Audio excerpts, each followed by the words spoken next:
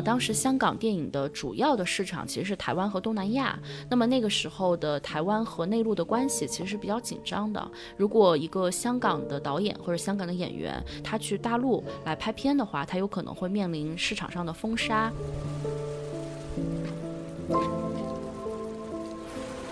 为什么当时的香港人那么喜欢看武侠小说？当然它比较通俗，然后故事又很精彩，它也提供了一个普通读者对于中国内陆的一个想象，然后你会想象中国古代人的生活是什么样的，他们的情感方式是什么样的，他们的社会结构是什么样的，而这种想象其实它本身就是一种民族认同的一个部分。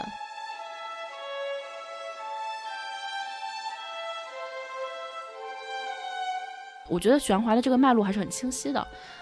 我从一个地方来，我带着我的一个既定的历史包袱，然后我要到一个地方去，那个地方有一个很清晰的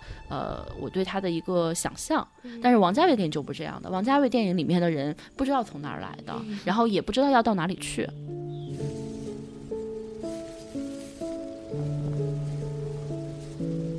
那我觉得梅艳芳作为一个非常真实的生活在香港的这样一个城市里面的女性，而且她其实是一个60后，在整个的那个时代氛围里面，她所表现出的这种价值观的分裂，我觉得即使是今天我们作为比如说90后的女性来说，可能也依然是这样的，这个问题依然存在，依然都没有从这个里面解脱出来。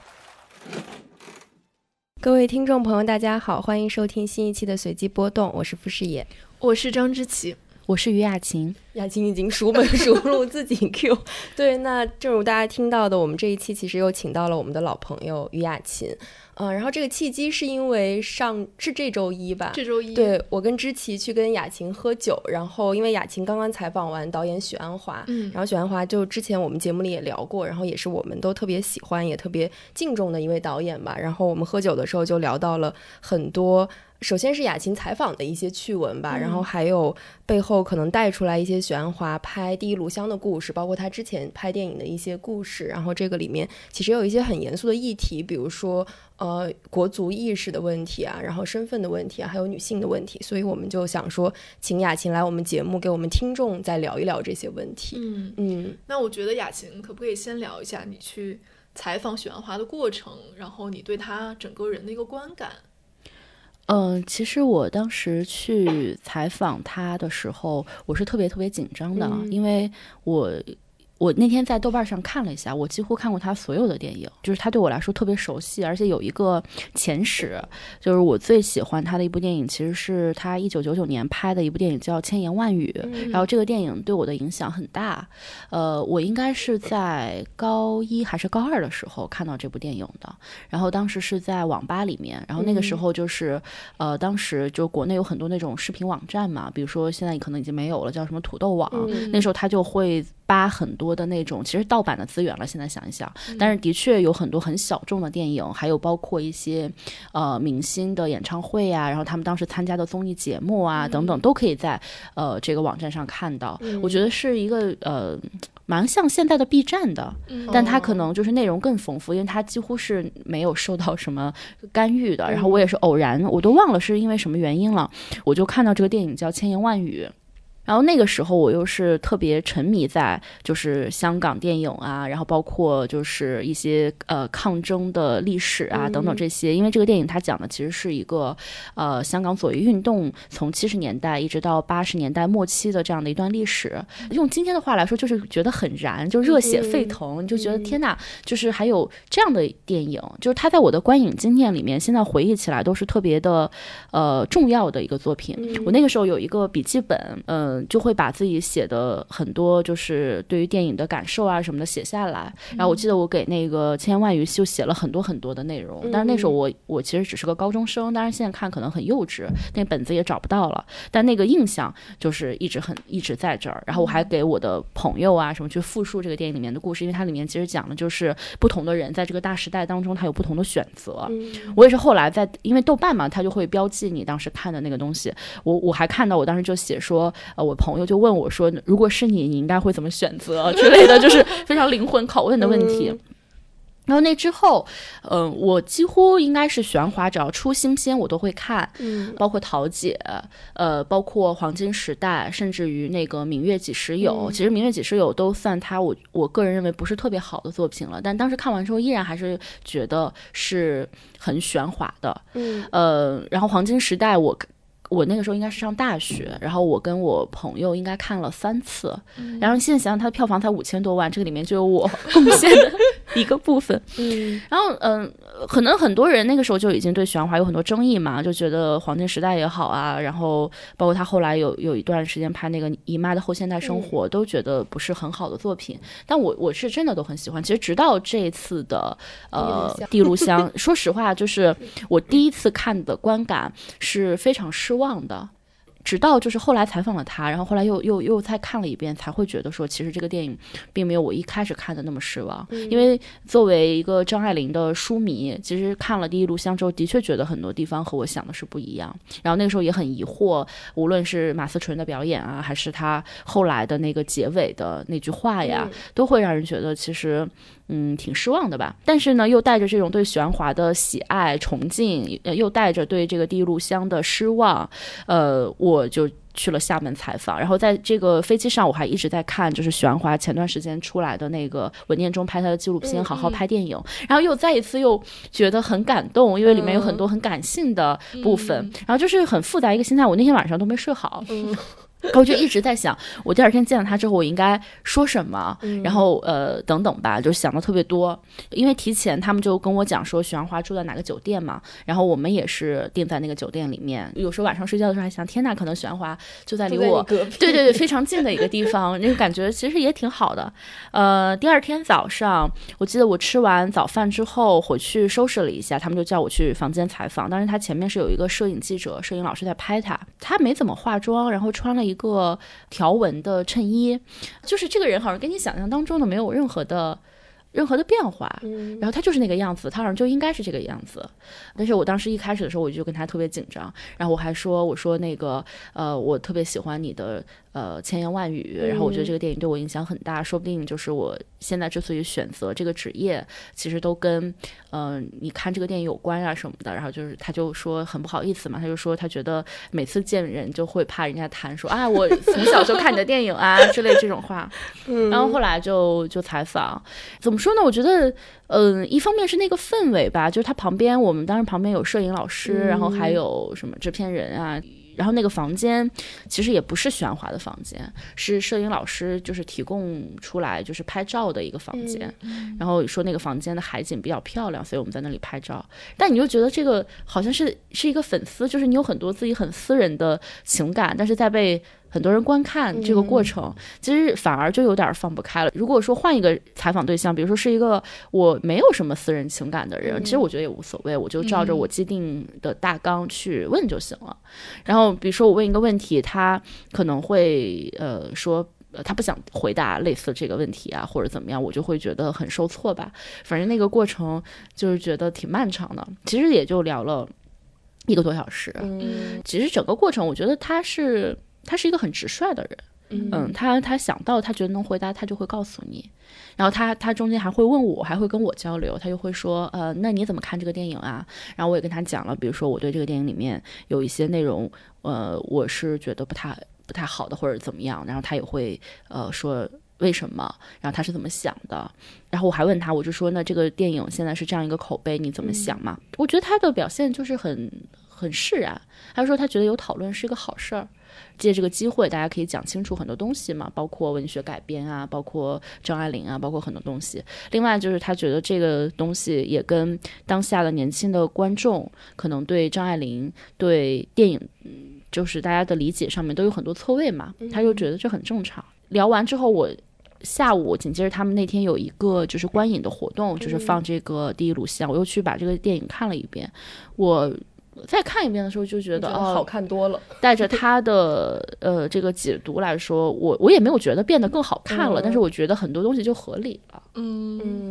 我觉得我们可不可以聊一下这个电影，因为之前我们在上一期有谈到许鞍华的那期节目里面，大家都说很期待，就是很期待看到这个电影，然后现在我们3个都看了这个电影，我觉得大家可以分别讲一下。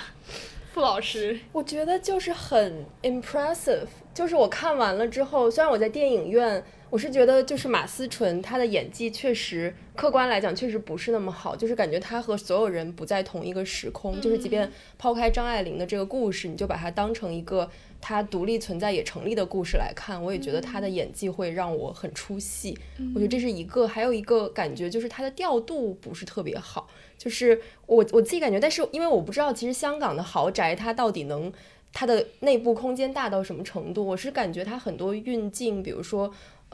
就是对着人的脸很近的拍，会让我感觉那个空间特别局促，就是不像在一个上流或者上等人的这个空间里面发生的一个故事，反而比较像可能他之前比较擅长拍的是一些可能更关注一些社会的小人物这样的故事的感觉。所以我看完之后会觉得说，综合他以前的片子，虽然我看的也不是特别多，但是可能我看过男人40女人40，就是这种可能比较日常的这样的片子，我会觉得他好像对我来说他不太擅长往上拍，他比较擅长平拍或者是更往下拍一点这种感觉。但是我觉得里面有2场戏我特别喜欢，一场是那个乔七乔和马思纯他们在一个半山坡的那个地方，然后就有2个人来卖黄皮，就是那个戏。然后好像还有一场就是马思纯第一次决定想回上海，说他搭轮渡，然后就有一个远景的这个镜头，就拍到这个想要上船的这些很多人群，然后后面马思纯后面就有一个妈妈，然后她的小孩就尿尿了。我觉得这2个场景对我来说印象很深刻，就是我看到这2个场景，我会觉得说这个是许鞍华擅长拍的东西，然后这个也是能体现他的关怀和视角的东西。我看的时候当然我也觉得不好看了，而且就是马思纯的演技确实是令人有一些无语。但我觉得首先我觉得我不是以一个书粉的身份去看的，就是我第一次看《第一炉香》这个小说已经是我初中的时候了，非常久远了。但是我在看电影之前我又看了一次。总的来说，这个小说并不是张爱玲所有小说里面我最喜欢的，也不是对我来说我最有共鸣或者最有感情的。我甚至在看的时候，我觉得我脑海中没有什么画面形成，所以不存在那种，比如说我作为一个看过原著小说的人，坐在电影院里觉得它跟我想象的完全不一样，或者说因为这个我失望了，我觉得是不存在这个问题。而且我觉得我在看的时候是尽量把它当成一个独立的电影来看的。比如说彭于晏那个角色，很多人觉得他是非常不符合那个小说里对乔七乔的描写，但是我是觉得如果你把它当做一个独立的电影来看的话，他的表演其实并没有太大的问题，还是挺成立的这个人物。所以就是这个是一个前提。但是我觉得不好看当然有很多原因，我觉得有很多是很技术上的原因，就包括刚才视野讲的，我觉得他的摄影调度布景我觉得都做的好像不是特别完美吧。但是我觉得我比较不喜欢他的一点就是说他有很多闪回的镜头，是闪回姑妈年轻的时候刚刚嫁进这个大家族做姨太太的时候的那些镜头，而且它对应的是马思纯结婚，以及他后来就是沦为这样一个有点像交际花这样一个角色的时候，它是对应的是这些镜头。我觉得它的意图其实是讲说女性在这个男权社会里面堕落、被剥削，然后被这种封建的这种制度去压迫的这样一种，就它有一种批判性在里面。但这个批判性我觉得是我特别不喜欢的一点，就是我觉得闪回本来就是一个比较笨的一个视觉语言。就之前我跟雅琪也讨论过，我们雅琪就是说她觉得闪回其实是她最不喜欢的一种表现方式。我觉得这个首先是它就插在里面也显得很生硬。然后另外一点我是觉得就在我的理解里，我觉得姑妈和这个葛威龙之间它当然有一个很明显的镜像关系，他们是一类人嘛，可以说是。但是我觉得对于我来说他们也是出走的娜拉，就只不过是出走了之后又堕落了的女性。但是即便是堕落她也是娜拉，她不是大红灯笼高高挂里面巩俐演的那个角色，那种姨太太，她还是一个想要现代化走向现代化这个路的过程当中不幸你说她掉队了也好，堕落了也好的这样一个女性，我觉得那个前提是她一定有一个自主性在里面，而且小说里面剧本里面都写得很清楚，比如说姑妈她是主动拒绝了她的兄弟帮她安排的这个婚事，然后嫁给了这个富商做姨太太，她是有一个很主动的女性的选择在里面。那这个选择是什么呢？就是说我即便按照那个父母之命媒妁之约那个婚姻，我同样也是嫁进去作为娼妓的，这是没有区别的。那我还不如选择一个对我来说可能经济上更好的这么一个家，这么一个人家去嫁给他。他这种描述我不知道是编剧的意图还是导演的意图，我会觉得他有点窄化了这个女性她的复杂性，她选择的复杂性，以及当时那个社会女性处境的复杂性。她不完完全全是被动的落入了这样一个堕落的网里面，她其实是有很多自主性在里面的。我觉得这一点是我对她整个价值观上比较失望的一点，我觉得她是比较落后的一个价值观。对，我在第一次看的时候，我不太满意的地方，一个是说这个闪回的这些部分，我觉得他把这个电影整个的一个基调就有点降维了。另外一个就是它里面对纯爱的这种强调嘛。因为在原著里面，你显然就是葛威龙其实也是一个更复杂的角色。虽然说现在的这个呈现里面可能也试图呈现他的一些事故和他的转变，但我觉得最终的这个落点到最后的结尾，还是把这个故事它变成了一个痴心的女人，她想要一个男人的承诺，然后这个男人他始终不能给她，然后这个女人很失望，这样的一个故事。那么在这个故事里面，我觉得和原著也好，或者和这个时代精神也好，都是比较背离的。这个可能是我觉得比较失望的一个地方。当然就是观看的过程当中，因为我在就是采访许鞍华之前也采访过王安忆，我能够感受到就是这个电影许鞍华之所以愿意来拍，其实可能跟这个电影的背景是放在香港有关的。你也可以看到，就是他在原著的基础上，他增加了一些就是对香港殖民地气氛的一些描述，比如说他增加了乔其乔家庭的一些描写吧。那我也能够理解，就是也许啊，就是我们按照一般许鞍华创作的逻辑来推断，他可能是在这个里面想夹带一些他一以贯之的一些思考的。但总体来说，即使有这些思考，我觉得还是比较断裂吧，很多地方，甚至于就是一些演员他的表演体系，我觉得差异也比较大。你比如说秦沛啊，范伟啊，然后梁洛施啊，包括像白冰啊这些配角，他们好像个人有个人的一套表演的方法，就是这些人凑在一起，当然你可以解释，就是说香港是一个华洋杂处的地方，然后这些人本来就是来自不同的地方，可是最终你作为电影，我觉得还是需要有一个相对统一的基调。那这块儿可能做的不是那么的好吧，我觉得是这样的。当然就是后来我也了解到，就是其实他们在这个电影当中也是下了很多功夫的，比如说他的服装，找的这个和田老师今天去世了，其实服装我觉得是好看的，对，然后这个服装据说也是花了很大的功夫，从世界各地去买了一些料子现做的。那比如说它的家具，其实据说也是美术收来的一些民国的旧家具，包括它的珠宝，然后其实就是尤其是姑妈里面带了几套珠宝，应该也都是从那个很贵的品牌就是借来的，值几百万，然后他们当时也都很小心，就是你也不能说他没有用心，但你最后呈现的结果，你还是觉得欠缺那种精致感。我不知道这个原因是什么，因为在我小的时候，其实你现在想一想啊，就是我们小时候看的很多香港电影里面，它展现出来的那种纸醉金迷的生活，那个提供给我们一种对富贵对时尚的一种想象。但是你今天回过头去看那些电影，绝大多数的投资也许也是并不高的，但它就能够给我们呈现一种所谓洋气。但是今天其实这个电影明明就是事实上它投入很多，但我们为什么还会有一种局促感呢？这个我不知道是什么原因。是你觉得跟导演是许鞍华有关系吗？我觉得它这个关系不一定是直接的。那你同样对比，比如说黄金时代里面的那个民国的展现，好像我们觉得就更能接受。是，当然你可以说那个黄金时代里面的萧红也好，或者里面的丁玲也好，他们的至少状态都是朴素的，是符合我们想象的。而这个电影当中，它应该是华丽的，是奢华的，这个的确不是许鞍华擅长的东西。如果是关锦鹏或者是王家卫来拍，也许是另外一个样态吧。但这个东西没办法假设。我反正最不满意的就是这个电影里面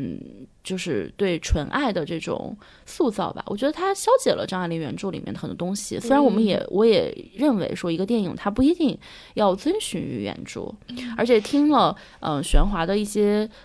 分享之后吧，我也意识到就是他也讲过它里面一些对原著的改编其实他有意为之的。那么这个里面有一些东西可能是他想编织进自己的一些主题性的东西，那这个就是见仁见智的事情了。另外一个就是有几场戏我还是觉得欠这种调度吧。比如说他们那个游园会，那个游园会确实对，包括就是里面有一个弹吉他的一个角色，那个角色你觉得非常非常的出戏，然后他完全就是一个现代的人，然后从可能某个宾馆的大堂里面拉去那个游园会去弹琴的，那这个质感你的确是觉得差点意思。我记得还有一场是在姑妈家打麻将，那个打麻将那个真的太尴尬，而且尤其是我们之前请王爷老师来做那期节目，就他有专门讲到说数码的技术会给电影带来什么。他那个时候他举了一个例子，他就说那个李安在拍《色戒》的时候用了17台摄影机拍那个最开始打麻将的那个镜头，他就说本来打麻将没有什么戏可以看的，也没有什么戏剧冲突，就是大家你一个眼神我一句话这种东西。但是如果不是你有17个摄影机去拍，然后最后把它剪成那个样子，这个戏其实就没什么可看的，比较乏味。然后我看到许鞍华拍的那个打麻将的戏，我就理解了他为什么要用17台摄影机来拍。不过后来我们的后台就是有人说色戒是胶片拍的对，但是就是还是不改变之前刚刚说那个，就是我觉得确实就是如果对比打麻将这个戏，许鞍华拍的是非常的就相对来讲比较简陋，而且就经常他这种群戏的调度，我经常就感觉我看到的是还没开拍之前的情景就是感觉是一个片场的状态，而不是一个已经开拍的状态。我觉得这个可能跟他的这个电影的投资也有一定关系吧。虽然说他在该花钱的地方花了钱，但总体来说我觉得你还是能够感觉到他绝对不是像一代宗师或者是像色戒那样的一个大规模的投资。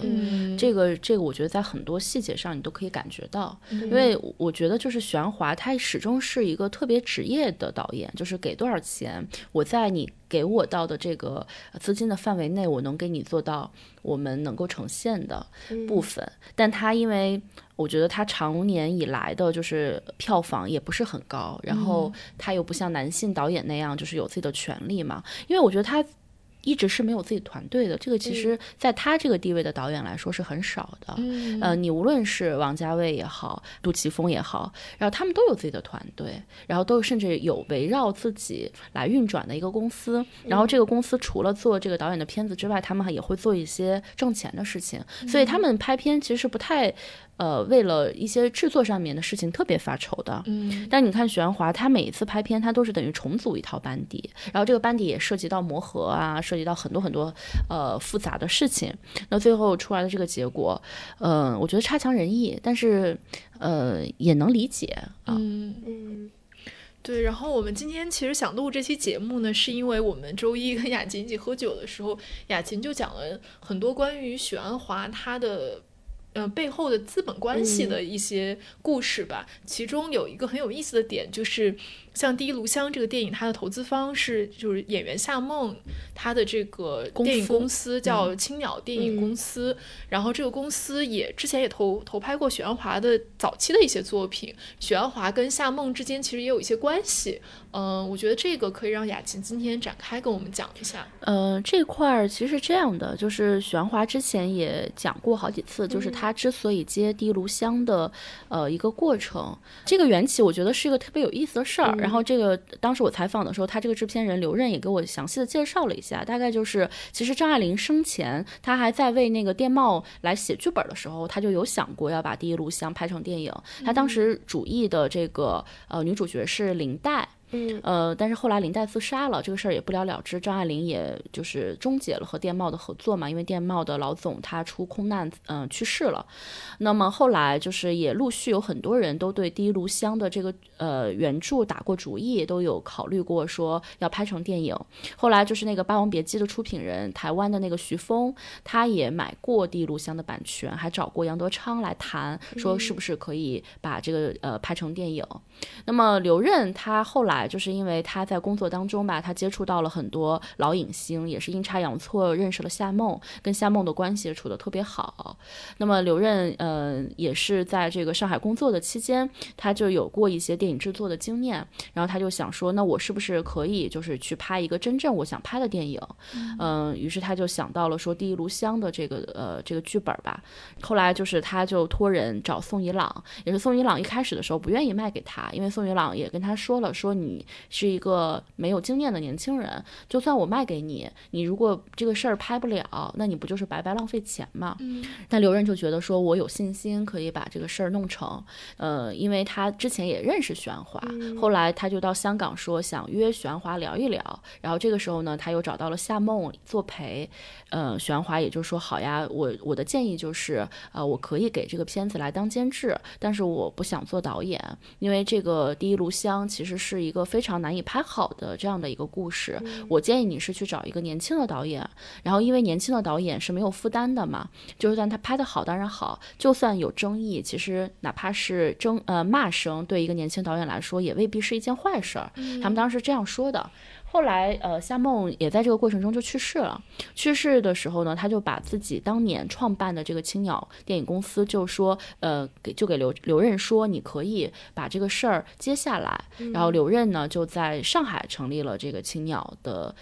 等于上海青鸟电影公司吧，这样的一个机构。那其实夏梦他真正从事电影投资的时间是并不长的，主要就是在80年代，当时他因为作为国家的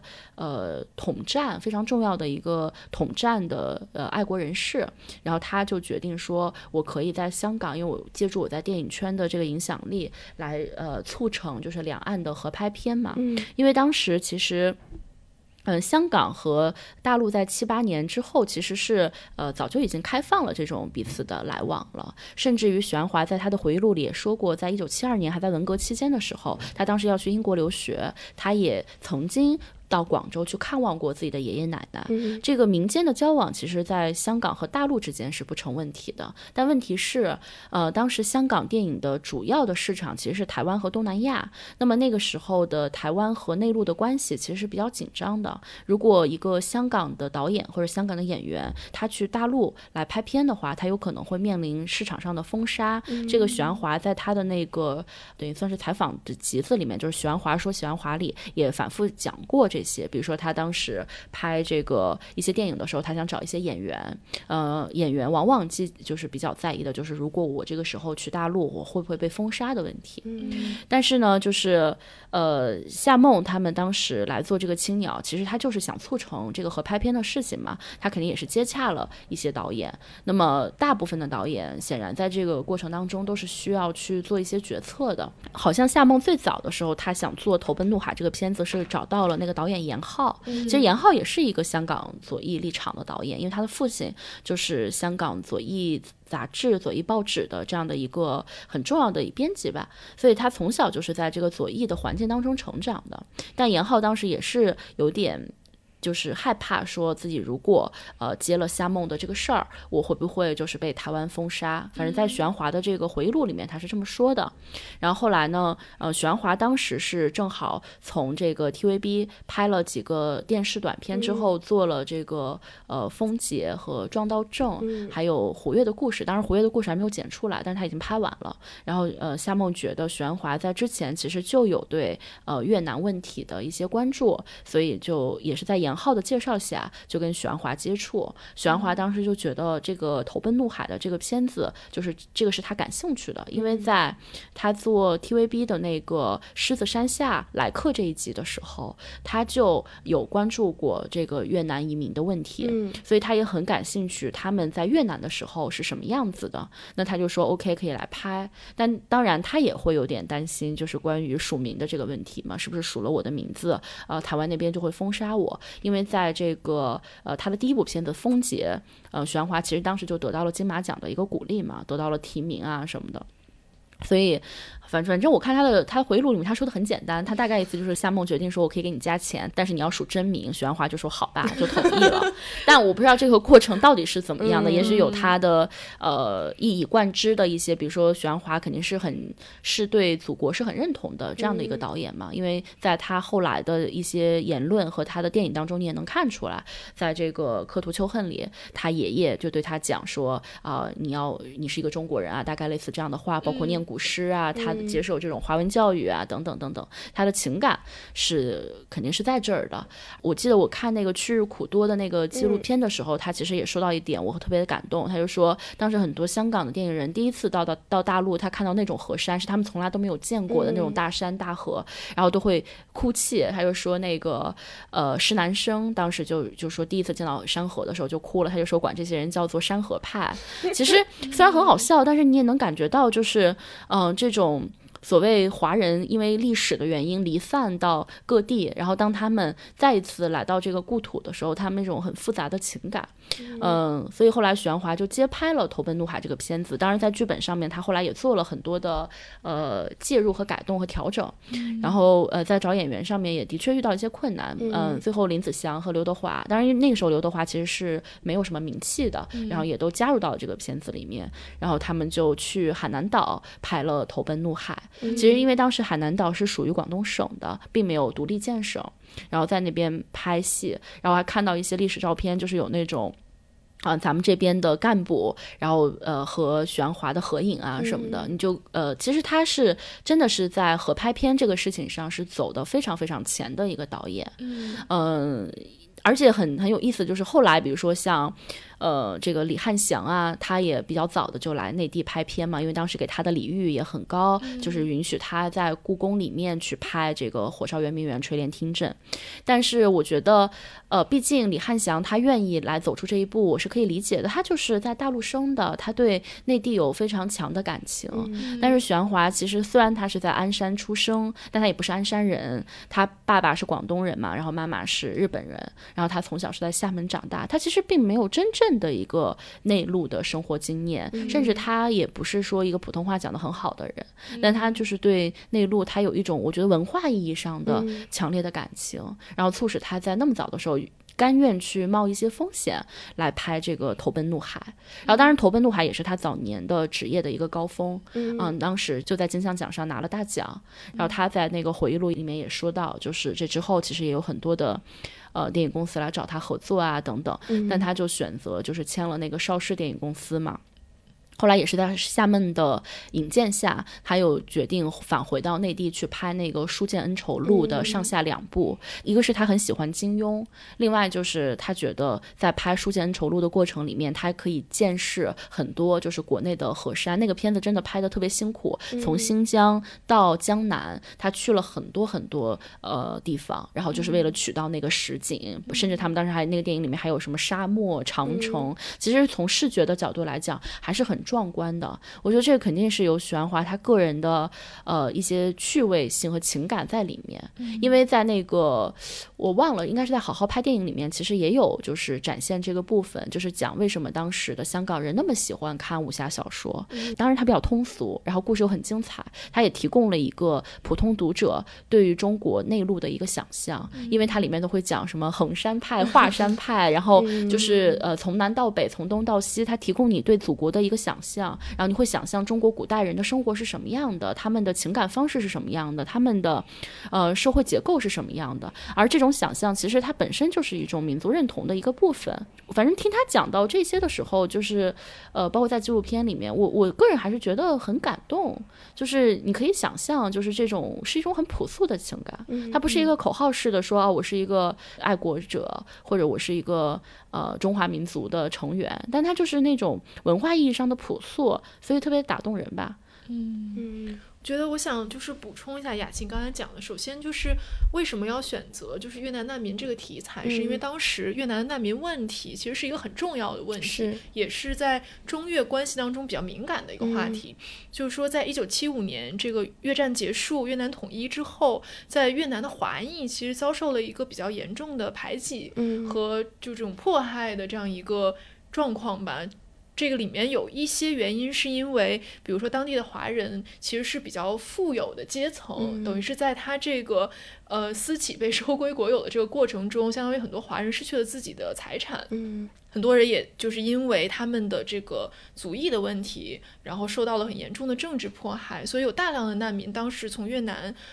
逃出来，其中很大的一部分也去到了香港。就是我今天看到一个数字，就是大概是在1970年到1990年中间这20年过程中，其实逃出越南的难民大概在100万到200万之间，然后其中有20万到40万其实就是在这个路途当中就被杀害或者是葬身怒海了。因为这个电影它其实就叫投奔怒海嘛，对，然后这1975年到2005年中间这30年的过程中，香港就是先后接受了23万多的这个越南难民，然后其中的华裔的比例是高达7-8成这样一个数字的。所以就是说当时在香港其实越南的难民和船民的问题一直是一个很严峻的一个社会问题。从许鞍华的角度来说，他肯定是有一个偏左翼的并且是人道主义的立场，认为香港政府应该接纳这些难民，安置他们，这个是他愿意拍这个电影的一个初衷吧，可以说。然后另外一点就是刚才雅琴讲到他们在这个海南岛取景其实是得到了当地政府非常这个大力的支持，其中包括有一些镜头是有一些比如说军事的这样的镜头，它是有当地真的解放军几万名的解放军，有真实的坦克武器群演共同参与完成的这样一些大的场面，这个可能到后来都是很难真的就实现的一个事情了。因为在当时特殊的历史背景下，尤其是7-8年之后，然后整个国家其实它都在一个改革开放的这样的一个建设当中嘛，然后与此同时其实统战也是非常重要的一个部分，所以那个时候的电影人都是获得非常高的一个礼遇的。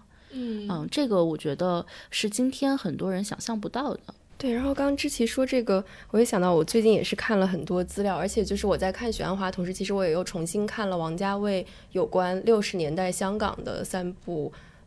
2046还没有看完，就是《阿飞正传》、《花样年华》和2046，然后我就会发现说其实就是香港的导演，包括可能很多文化研究里面大家也会讲这个问题，就是身份认同包括离散的问题，其实是很多内生于香港导演的这样的一种主题。然后像我们刚刚讲到就是80年代许鞍华拍的《胡越的故事》和《投奔怒海》，然后还有一部是叫《极道追踪》，讲的是在日本的女留学生就是根据日本女留学生自杀这样一个新闻然后拍出来的一个电影。其实它都是辗转于各个地方，可能中间涉及到香港，然后涉及到东南亚的很多国家，然后大家当时心里想的都是我要弄一个护照去美国。然后包括像《阿飞正传》里面，其实他后来去那个菲律宾的唐人街，他也是想要做一个去美国的这个护照，就是好像在那个就是描述那个年代的这样的一些电影里面，关于身份的这个问题是一直存在的一个母题。然后我也看到很多研究讲说，就是如果我们把许鞍华的电影按照年代来划分，可能在80年代他拍的很多电影里面就是讲很多这种离愁别绪，然后这样离散的主题，然后到90年代可能像雅琴刚讲这个刻图秋恨，其实它也是辗转在大陆和香港之间的这样的一个故事。然后在这个阶段许鞍华就体现出一方面是对于港英政府的不信任或者不认同，就他故事里的主人公，但是另外一方面好像他对于中国大陆的这种很宏大的国家叙事也开始产生了一些怀疑。对，我觉得许鞍华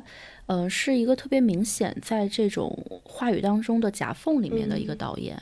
就是他显然不像我们知道的另外一些香港的导演那样，好像有很强烈的本土意识。然后尤其是在97年之后，比如说成果的一系列电影，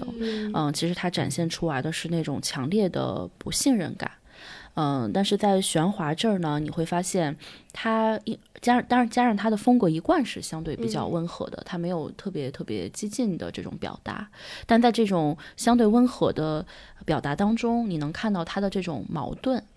而且不管怎么说，就是你纵观他几乎所有的电影，他都可以找到他的一个根源，就还是根植在香港的这个城市里面的。但是相比较，比如说王家卫，这个那天我采访他的时候也跟他聊过，就是他们的差别很大，当然也是因为他们可能是中间错了10几岁吧，算是2代人。许鞍华是47年的，然后王家卫是58年生的。你就会看到这种差异。比如说在许鞍华的这代人的教育里面，我们看那些纪录片能看到，比如说他对日本他也是很仇恨的，然后他还是有很强的一些国族教育，然后对自己是中国人这件事情是深信不疑的。只是说我因为特殊的历史原因，我生活在殖民地的这块土地上，但我是一个中国人，这个是他很强的一个价值观吧，在他早年的电影当中你都可以看得出来。但是呢在这样的一个前提之下，在新的历史的变动之中，这个电影当中的人物呢，他又会一直在寻求一个彼岸。但这个彼岸我觉得在许鞍华的电影里面其实往往还都是比较既定的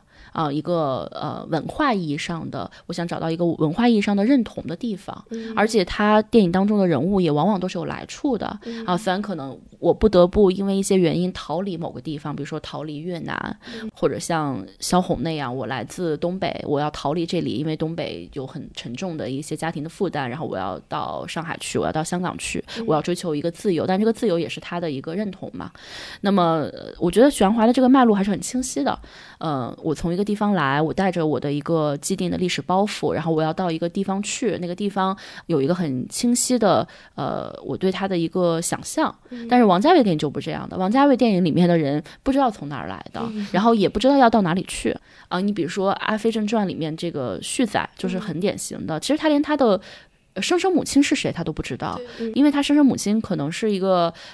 贵族，或者可能是一个东南亚的一个什么富家小姐但是这个人的肯定也是有来处的，比如说是中国大陆，但他没有说清楚，都是语言不详的。然后他要被他一个养母收养，他跟他养母的关系又不好，然后他又始终想要去找自己的生身母亲。但是到电影的最后他给出了一个你答案，其实找到生身母亲也并不是旭仔人生的一个终极目标。他的终极目标是什么？好像看上去是做了一个护照，我要再去一个远方，可是这个远方王家卫给出的答案也是一片模糊的，是一个 X。他是一个没有什么价值观的人，漂泊，然后一直在路上，可能就是王家卫电影当中这些人物的一个状态。那比如说在这个重庆森林里面也是嘛，就是林青霞演的这个杀手也不知道从哪儿来的，然后也不知道要去哪儿，然后你也不知道怎么就惹上了这样一个事儿。然后他的电影里面的人物都是这样的。许鞍华的电影其实跟他就形成了我觉得很不一样的一个面貌，看上去都是漂泊，都是不安，但是许鞍华的电影里面的这些人物，他始终还是有一个精神上的彼岸。他们觉得那个东西即使我的肉身是无法抵达的，但是我的精神是可以去向往的，对吧？你看他选择拍的那些人物，本质上我觉得都是一些比较有理想的人或者有执念的人。比如说这个《投奔怒海》里面的这个记者可能他本来对越南的状况不了解，这个日本记者，然后他到了那儿之后，他被召唤出了一种人道主义的情绪。然后呢再比如说什么黄金时代里面的萧红，虽然挺惨的，一辈子都很漂泊，但是萧红她一直都生活在一个很坚定的信念里面，所以她也是一个理想主义者。那在这个千言万语里面那就更不用说了，尽管在电影的最后他给出了有一些人因为一些事情他们的理想破灭了，但不管怎么说，这个电影里面的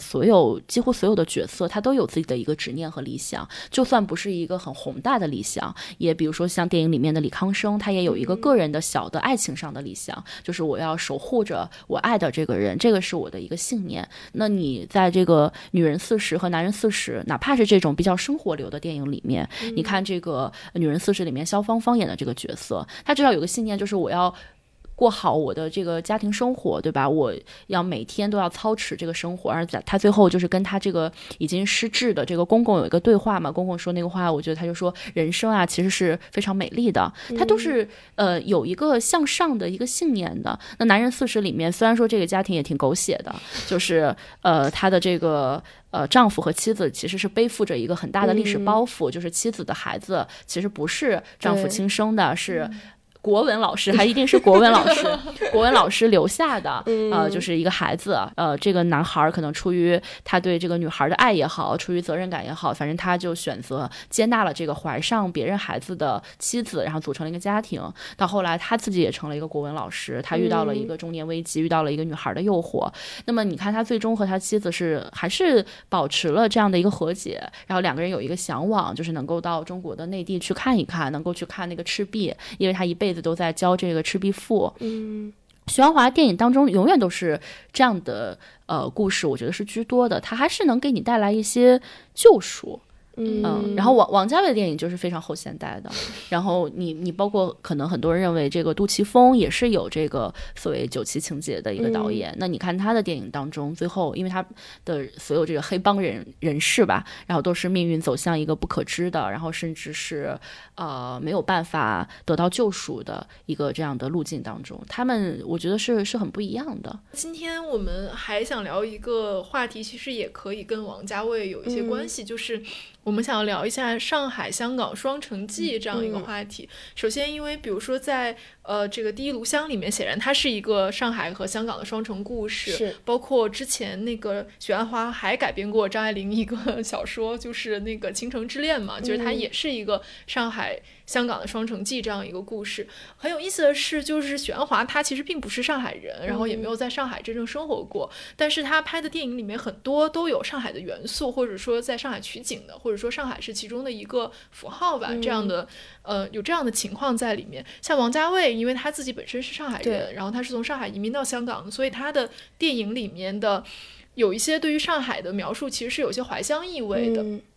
许鞍华其实更有意思一点，就是因为他1952年来到香港的时候，他住的地方就是香港一个叫做小上海的这么一个街区，这个地方都是一些上海的移民，然后在这个地方就是他的邻居，包括那些做小生意的人，其实都是上海人，包括他说去同学家吃的都是那种上海的菜肉馄饨，然后家里做衣服请的都是上海的裁缝，然后他也说到，他说其实当时就是香港作为一种上流的生活方式，包括一些好的餐厅，一些好的百货公司其实都是从上海搬迁过来的，所以如果你在香港作为一个上流社会的人士，其实你是在模仿过去上海人的一种生活方式吧。然后他在这个书里就是雅琴今天发给我一本书，就是研究许鞍华的，他在这个书里有讲到一个比较有意思的一句话，他说他觉得上海感觉是比较博大精深的，香港就显得鱼龙混杂，就也是他对这个两个城市有很不同的一个感受和印象。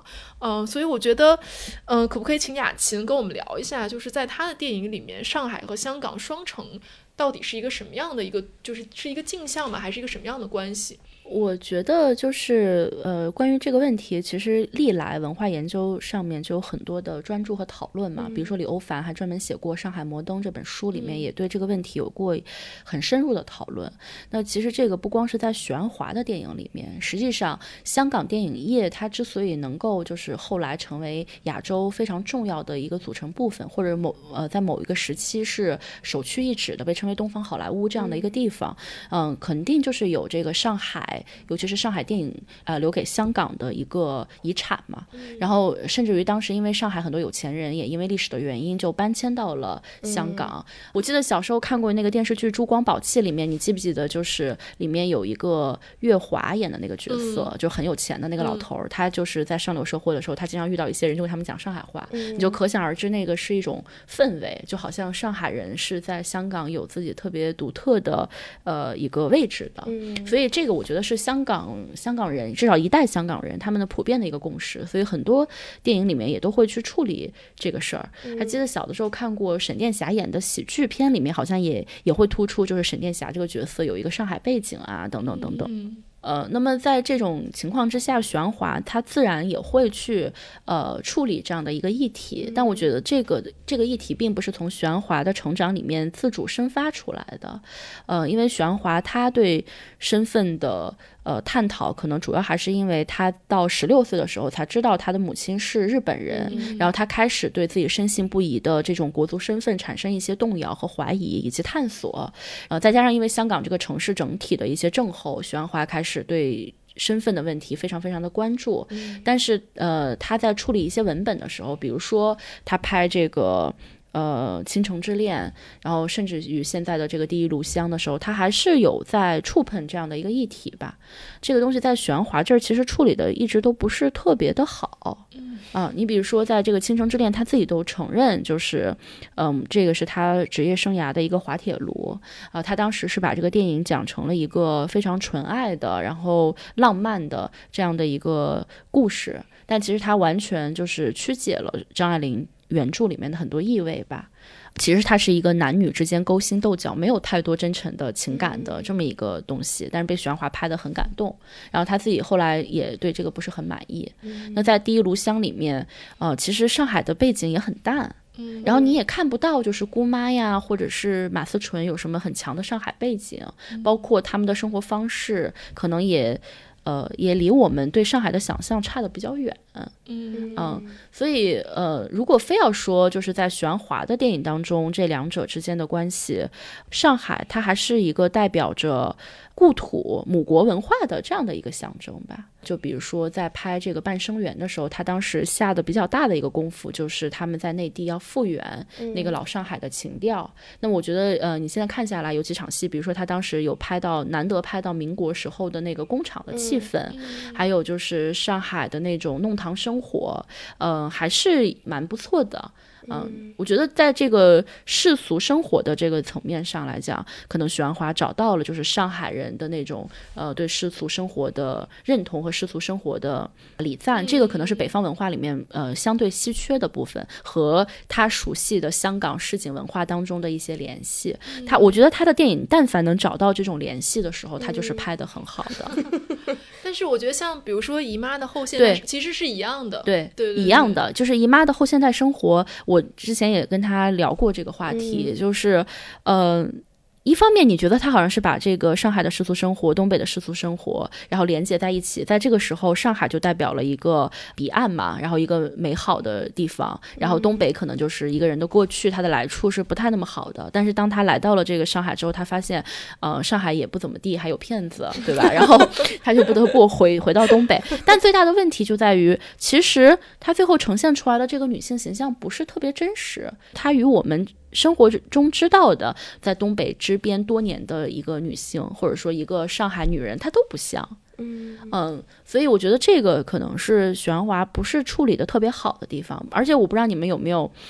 注意到，其实在桃姐的这个电影当中，刘德华的那个家庭其实好像也是一个来自上海的家庭，所以他们对衣食住行啊都很讲究啊。然后你看他那个，而且他还找了一个大陆的女演员去演他妈妈。对，那个就是好应该就是有这个上海背景的，然后所以他的我觉得在许鞍华这儿，他始终还是把上海作为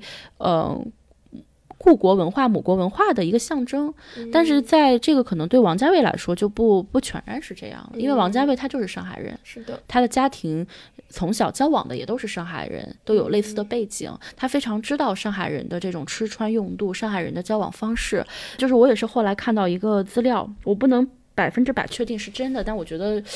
至少它能够为我们补充一些关于王家卫的理解吧。就是实际上王家卫是应该很小吧，可能几岁的时候就跟着父母从上海去了香港嘛，60年代的时候就去了香港，但是他其实是有一个哥哥，那个时候那个哥哥已经挺大的了。那个时候谁也没有想到说可能就再也不能够去香港了，会很长一段时间上海和香港之间都没有那个流通的可能性了，所以那个哥哥就决定留在上海读书。所以他后来就是一直是跟他这个在上海的哥哥是亲哥哥啊，就是保持着通信。所以王家卫后来好像在一个采访里也说到，就是他对比如说大陆的革命文学还有就是苏联文学的了解都是来自于他这个哥哥给他的信件当中。那时候哥哥也会从内地寄一些苏联文学的书给他，因为这些可能是香港相对比较不容易买到的。这个背景我觉得如果补充上的话，你就能够更加了解王家卫的这个上海情节了。他的这个上海情节我觉得不是一个空中楼阁，是有自己生命当中很重要的一些体验的。当然就是你后来在他的电影当中，你要做一个文化分析来说的话，这个上海它依然也是有它的象征意味的。这个《阿飞正传》里面这个就很明显嘛，就是养母就是一个来自上海的一个女人，对吧？然后她跟旭仔这样一个年轻的香港一代，他们之间其实语言是不通的。我觉得王家卫是非常擅长来使用这种语言的象征意味的，在这点上许鞍华的电影就不明显。你比如说我们期待当中第一炉香里面应该是大家各说各的语言是比较好的，比如说葛威龙可以说上海话，或者说不那么好的普通话或者不那么好的粤语，然后他身边也肯定是有人讲地道的粤语，也有人讲上海话，这才是一个比较真实的情节嘛。但是许鞍华可能他不太擅长这样，但你在王家卫的电影里面你看到就是当养母用上海话跟说粤语的旭仔来沟通的时候，你就会明白他们之间的交流是有障碍的，所以天然来说旭仔就对养母有着一种隔阂。当他到了这个菲律宾找到了他的这个生身母亲的时候，发现母亲根本不想见他，那他的这个整个人生就幻灭了，那他就成了一个没有根的人，他既不是上海人也不是菲律宾人，那他是哪儿的人呢？这个象征意味我觉得就是在《阿飞正传》这个电影里面是非常明显的。那么到了这个《花样年华》，周慕云和苏丽珍他们其实都是上海移民，他们来到香港，他们是带着自己的这样的一个历史，然后来到了一块飞地，来到了这块飞地之后，他们两个产生了这种暧昧的感情，但是这个感情注定是没有结果的，然后他们只能在这个2046号房间里面去谈武侠小说。但我觉得你其实我们看来就觉得这可能只是一个文艺的桥段而已，但是实际上王家卫在这个里面也植入了他很多密码嘛，比如说2046就是1997年回归50年之后就是2046年，那比如说武侠小说，其实香港人他们对武侠小说的这个文化意味应该比我们研究的更加透彻。那么今天可能我们已经很清楚知道，就是武侠小说在当时的香港主要在左翼的杂志上连载，以及它提供的那种国族想象是什么。然后王家卫为什么要设定这两个人要在2046号房间里面去写武侠小说，然后最后又是一个不了了之的结果，我觉得这个里面都有他有意识编织进去的一些经验在里面。当然你可以说有也可以说没有，因为王家卫自己也从来没有真正回应过这个问题。我觉得香港的导演很有意思，包括你问许鞍华，他的电影里面其实即使有非常明显的关于身份的探讨，他也都没有直接去回应过这个问题。对，我觉得你要说这个双城记的话，当然是因为香港和上海可能是中国非常重要的两个都市经验，就是有非常丰厚的都市经验的地方。实际上上海的都市化也开始的非常早嘛。你比如说王安忆他在那个采访里面他说一个我觉得很有意思，他就说之前很多年前他听一个导演跟他聊，就是说有一个电影叫日出，当时的80年代的一个电影日出里面有一句话，他说这个导演就跟他讲其实是说错了，因为当时80年代在拍日出的时候，那个时候大家已经觉得香港是一个非常洋气的地方，所以就让其中的一个角色说这件西装是托人从香港做的，但是这个导演就跟王安忆说其实这句话讲错了，因为在陈白露的那个时代，其实好的东西都在上海，只有香港人来上海做西装。你可以看到这个里面它既是一个映照的关系，又是一个彼此竞争的关系，又是一个好像命运流转的关系，这个我觉得就还蛮有意思的。对，我们刚刚其实讲到了上海和这个香港的关系，我觉得接下来我们其实可以聊一下和女性有关女性视角的问题，然后在这里面其实也可以引入最近的另外一部片子，是讲这个梅艳芳的传记片，叫梅艳芳嘛。想把这个放在一起聊，是因为其实许鞍华也经常被称为一个有女性主义视角的导演。当他被问到这样的问题的时候，我记得在好好拍电影里面好像有一段他其实有点不想再回答这样的问题了。对，但是像我们刚刚讲到，一方面我觉得像他改编张爱玲的这些作品，其实包括之前一开始讲到的对于他的改编的不满，就是他变成了一个好像很纯爱的一个想象。然后包括许鞍华在接受采访的时候，他其实也说过，他说我想通过这个电影好好的爱一次。对，但是另外一方面，如果我们去看可能我自己比较喜欢的最近看的女人40男人40这样的片子，其实我觉得里面你能看到他把女性的复杂的面相拍出来了。比如说像我觉得男人40里面我特别喜欢也是梅艳芳演的，就是对张学友的这个老婆嘛，就是因为像雅琴刚介绍的梅艳芳相当于她是和她的国文老师有一段这样的师生恋，然后在她这个国文老师老年的时候他们两个又重逢了，并且他这个国文老师其实是卧病在床，然后梅艳芳当时就做了一个决定，她要回去照顾这个老师。我觉得这一段戏就是我特别喜欢，因为我觉得他好像不是从一个把梅艳芳放在一个当年单纯的受害者，然后他从这个受害者阴影里面就是一直要恢复的这样的一个角度去拍的，就是他那个拍摄的方法会让我觉得说，像我们节目里之前聊过上野千鹤子讲照护者的权利的那个关系。对，因为我记得有几场戏梅艳芳好像是他在自白吧，他就说我其实就想看着他死，大概是这个意思。然后还有一场戏是他这个老师在床边，他想拿那杯水的时候，然后他就是那杯水洒掉了，梅艳芳也没有去帮他，他就是在旁边看着。我觉得有好几场这种戏就让我觉得好像这个女性角色在这里她很复杂，就是年轻的时候她跟这个老师有一段这样的情感纠葛，然后甚至某种程度上可能放在今天的语境下，她可能是一个师生恋权力不对等关系里面的受害者，但是她又在里面得到了很多的爱，然后同时当这个老师晚年然后回来找她的时候，她其实好像又行使了一种照护者的权利。然后这种权利里面一方面可能包括他对于曾经这段感情的留恋，但另外一方面也包括有一种复仇的意味，对，有一种复仇的快感，所以我会觉得他这个角色特别复杂。然后我当时看的时候就会觉得我特别喜欢他在这个电影里面对这个女性角色的塑造，就会让你觉得是和他在可能他对马思纯的这样的塑造完全不一样的感觉和体验。我觉得我们也可以讨论一下梅艳芳这个电影，因为雅琴跟视野都也看了这部电影。梅艳芳其实也跟许鞍华合作过2次吧，一次是在那个《半生缘》里面演曼璐，还有一次就是《男人40》里面演这个张学友的妻子。是的，你们可以先聊一下，就是对这个电影有什么观感？我觉得就是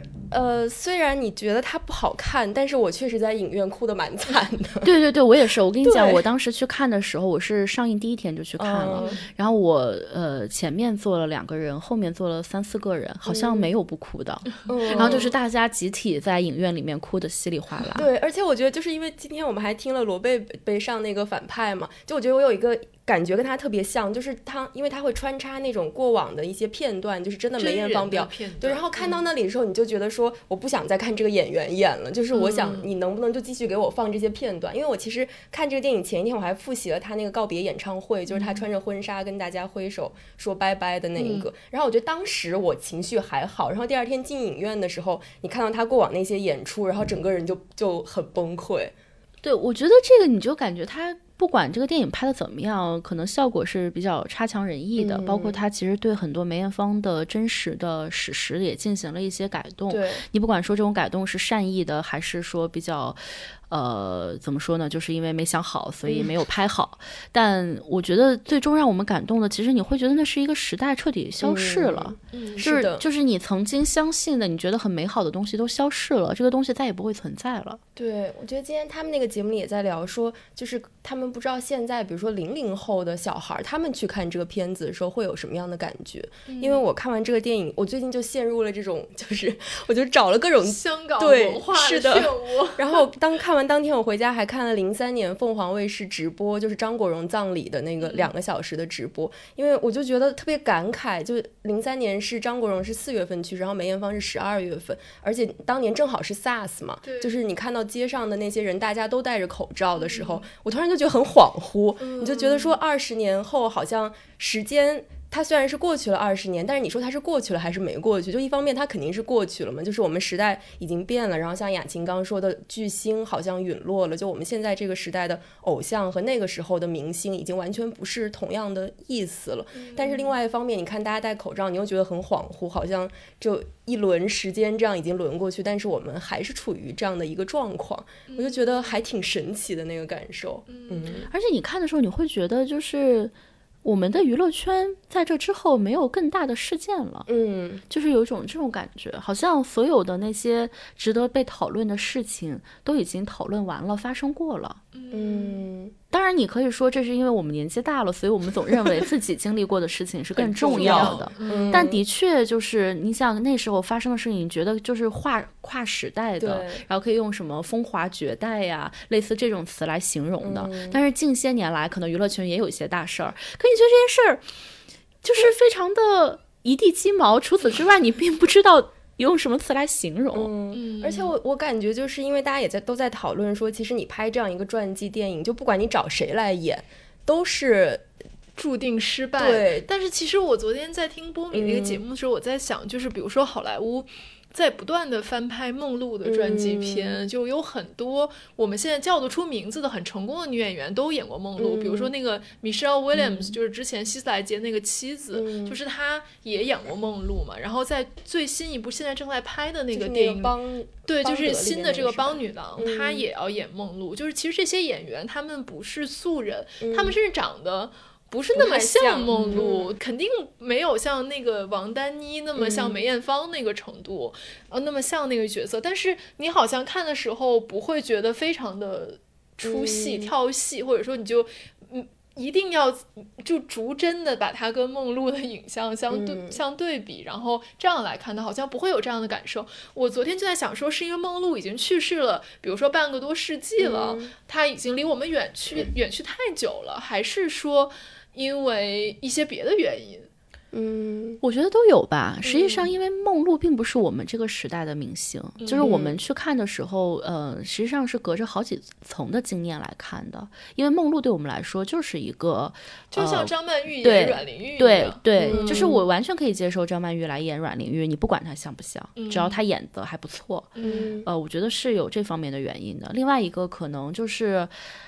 像梅艳芳的这个电影来说，她是要顾及的东西太多，她没有把这个玩意儿真的就是放开手脚去拍，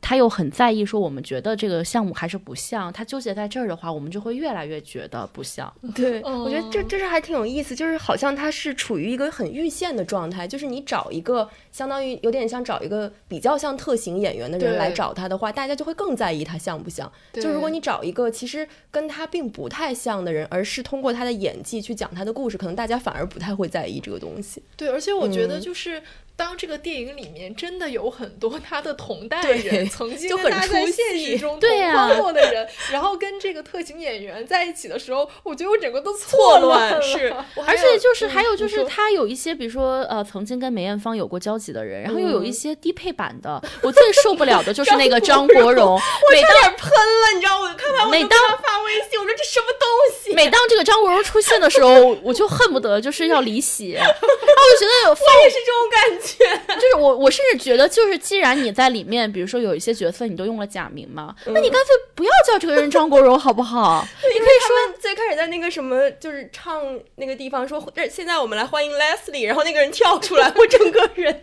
你完全可以说他是个别人，你就假设他是一个梅艳芳的好朋友得了，就骗观众。对，就是你既要说追求说我们的女演员和梅艳芳很像，又要来一些莫名其妙其实根本不像的配角。国宾阿 Ben 是杨佑宁演的。就也非常出戏，而且他就是被诟病的一点就是他在预告片里用那个 AI 换脸了，然后还有人说那你干脆从头到尾都 AI 换脸，是没钱吗？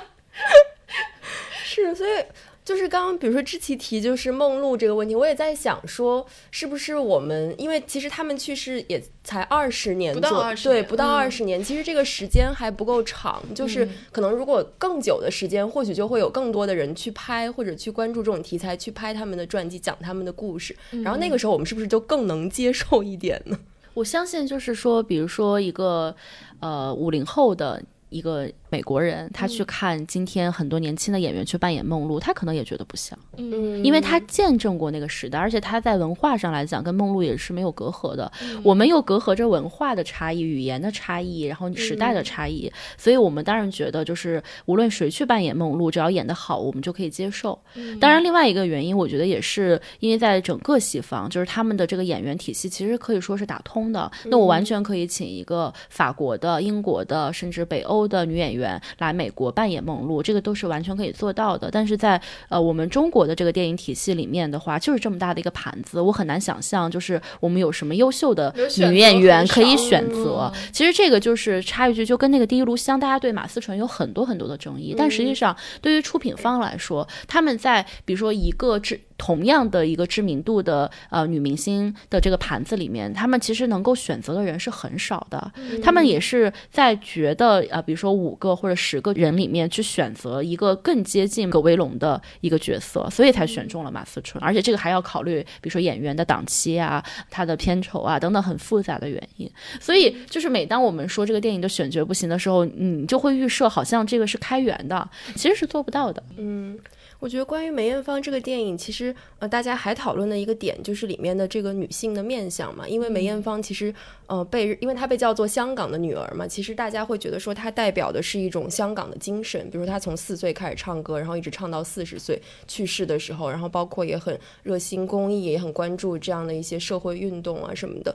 然后以及她自己的私人感情状况其实也是会被大家经常议论的，然后大家也会觉得说她好像一方面她是一个很大女人的这样的形象，但是另外一方面媒体也很关注可能她在感情里面受过的伤，然后包括这个电影里面其实有一些桥段也在讲她感觉到很寂寞，就是虽然她身边永远围绕着很多人，但是她同时她内心其实感到很寂寞，感到很匮乏。我不知道雅琴怎么看待就她这种形象。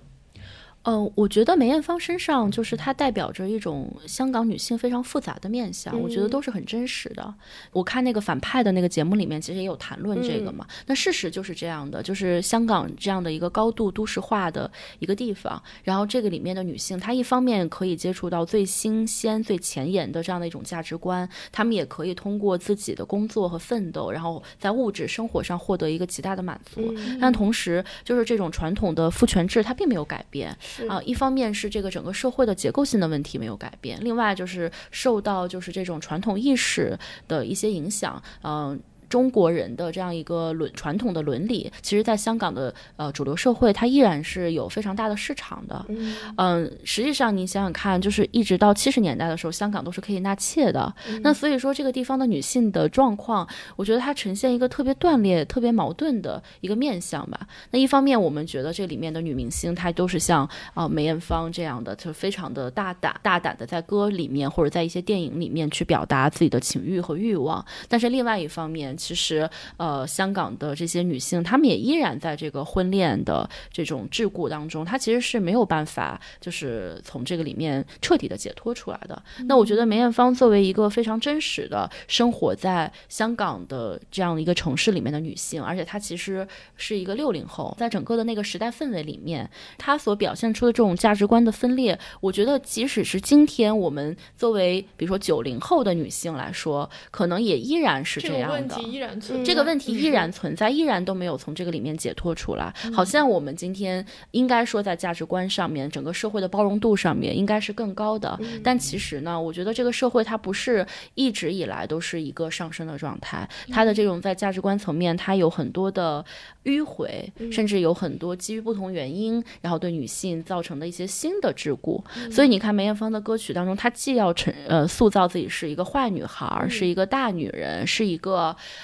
只要今天快乐不顾明天的这样的一个女性形象，但同时她也可以是一个非常非常孤独的渴望真爱的女性，甚至我觉得这样的一个女性形象它本身就不矛盾，它就是可以出现在我们女性的生命的不同阶段，或者是在不同的场域里面出现的。那你比如说在这个欲望都市里面，这样的一个我觉得非常经典的一个当代女性的一个文本当中也是这样的呀。你可以看到这些女性一出场的时候都是光鲜亮丽，收入不菲，然后对待爱情好像就像换衣服一样，她可以有很多很多选择，甚至于在这个电影在这个电视剧当中都没有展现出来他们受到很多来自其他人的压力，也从来没有一个他们的家长跳出来说你应该结婚了，你应该生育了。但即使如此，他们也依然有内在的内生出来的这样的一种焦虑和愿望。他们的这个困境我觉得在梅艳芳身上在我们身上都有，而且另外就是我们也不能够就是把明星梅艳芳和梅艳芳本人画一个完全的等号。实际上就是我觉得作为一个大众欲望的这样的一个载体，或者大众欲望聚焦的这样的一个形象，其实梅艳芳她的形象有很多，当然也是综合各方面的情况大家一起构建出来的，而且随着她的年龄的变化，她也会展现出不一样的价值观的变化。我觉得这些都很正常，因为人本身就是一个和时代不停的互动的结果。你比如说梅艳芳在80年代她走红的时候，那个时候可能也是香港经济最繁荣，然后香港的流行文化最发达最鼎盛的一个时期，然后那个时候整个的社会它就需要一个具有意志性的女性，一个叛逆的女性，一个可以代替西方文化冲击的一个女性。所以梅艳芳最开始的时候，她就作为所谓的香港的山口百惠，后来又作为是香港的麦当娜这样的一个形象出现，她就集中反映了大众对一个香港新女性的期待。那么后来到了90年代的时候，梅艳芳她的这个时候形象，因为随着她年龄的增长，她也在转变，对不对？她有唱很多国语歌，她又要兼顾内地的市场，所以她那时候唱了一些比如说什么女人花呀，一生爱我千百回啊等等这样的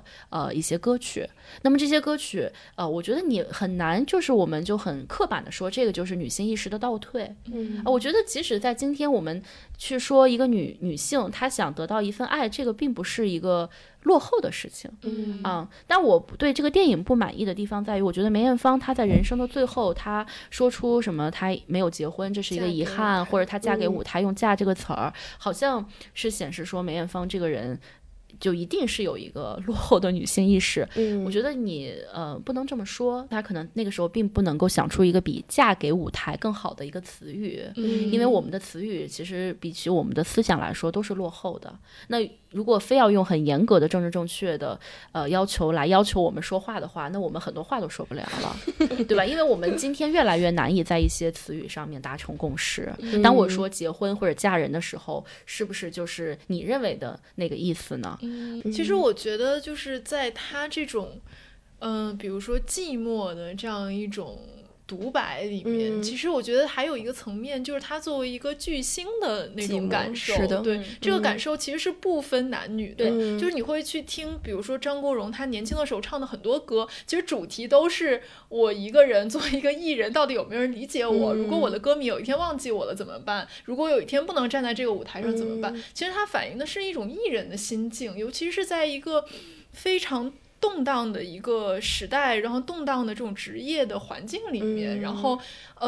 娱乐圈就香港那个时代其实竞争非常非常激烈的这样一个环境里面，那一个艺人他的一种不安全感其实未必是跟一个女人的不安全感是完全可以划等号的。我觉得这个其实也是挺重要的一个面向吧。当然就是从我们非要从象征意味来解读的话，也许是强行解读啊，比如说梅艳芳是香港的女儿，那她很多时候会被人看作是香港精神的化身。你可以看到就是她歌曲里面，如果你非要认为她从一个叛逆的女孩，一个华丽的女王，最后变成了一个恨嫁的一个女性，她渴望安全感，这个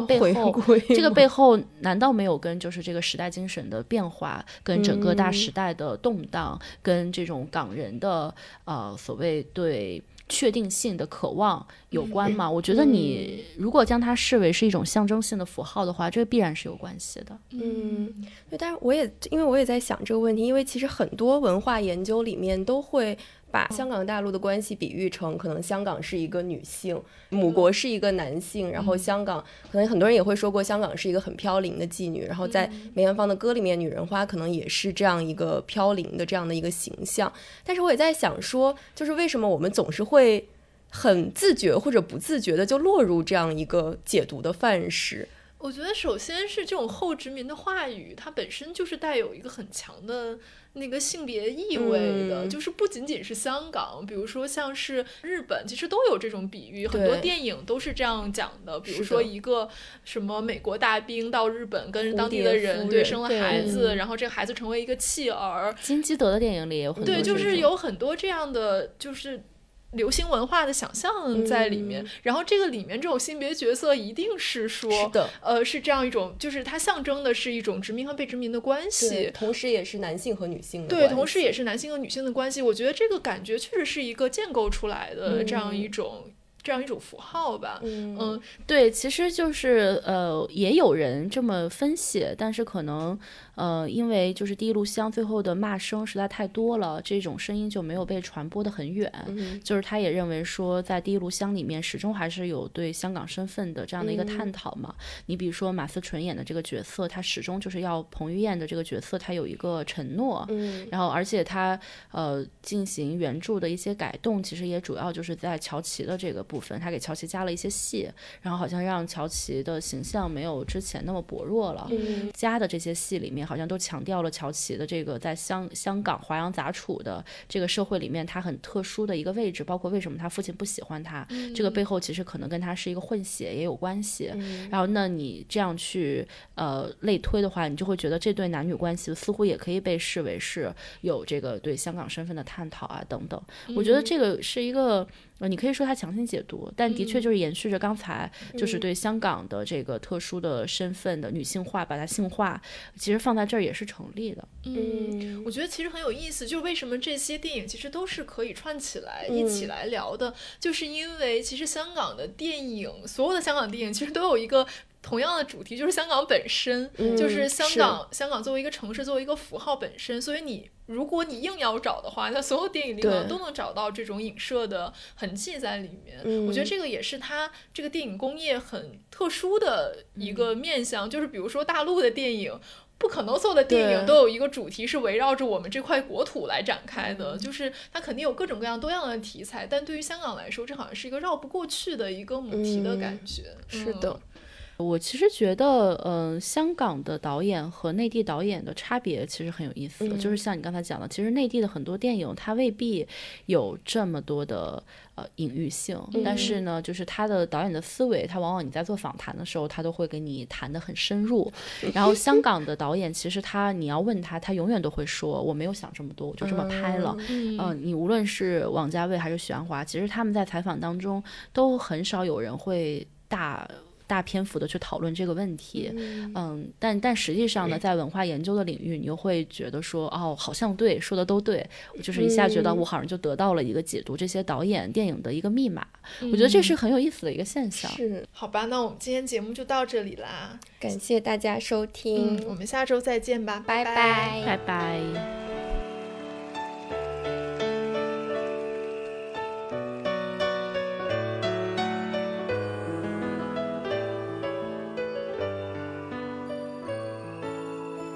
寂寞也揮發着餘響，原來情動正是這樣，曾忘掉這種遐想，這麼超乎我想像，但願我可以沒成長，完全憑直覺覓對象，模糊地迷戀你一場，就當風雨下潮漲。感謝大家收聽，你可以在微信和微博搜索隨機波動 Stochastic Volatility 關注我們，也可以關注官網3w.stovol.club， 还可以在苹果播客、Spotify、Pocket Cast 等泛用型客户端收听我们的节目。如果你喜欢我们的节目，别忘了在苹果播客给我们5星好评，也可以通过公众号推送的2维码给我们打赏。我们下期再见。無理，或有心暗來明我，誰說這先是情愫？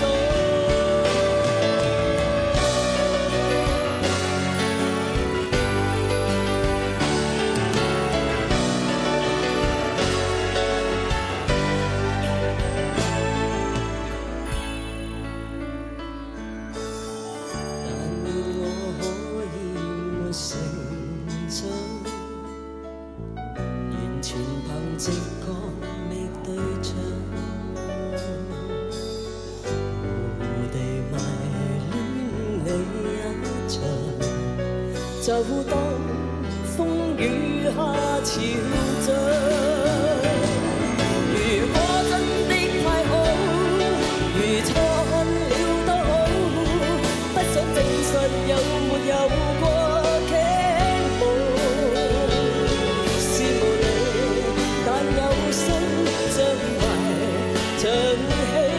誰又會似我演得更好？從眉梢中感覺到，從眼角看不到，彷彿已是最直接的裸露。是無理，